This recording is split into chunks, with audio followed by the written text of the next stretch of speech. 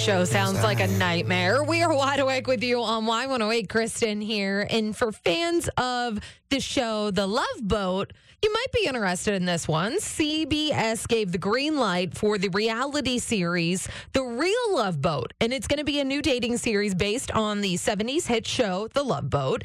And on this, they're going to have a group of singles board a cruise liner somewhere in the Mediterranean.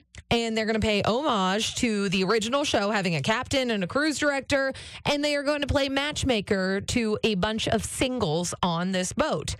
Now, keep in mind, okay, when you go on a first date, at least you get to go home. You can go away from this person. You're stuck on a boat with all these people. That sounds like an absolute nightmare that I'm going to watch. No details on it just yet on when it's coming out, but you best believe I'm going to be on board for this one, at least just to watch it. Not to participate, just to watch it. We are powered by Bowser Chevrolet, your Pittsburgh Chevy headquarters. Alan Jackson tickets are coming on the way next. Don't move.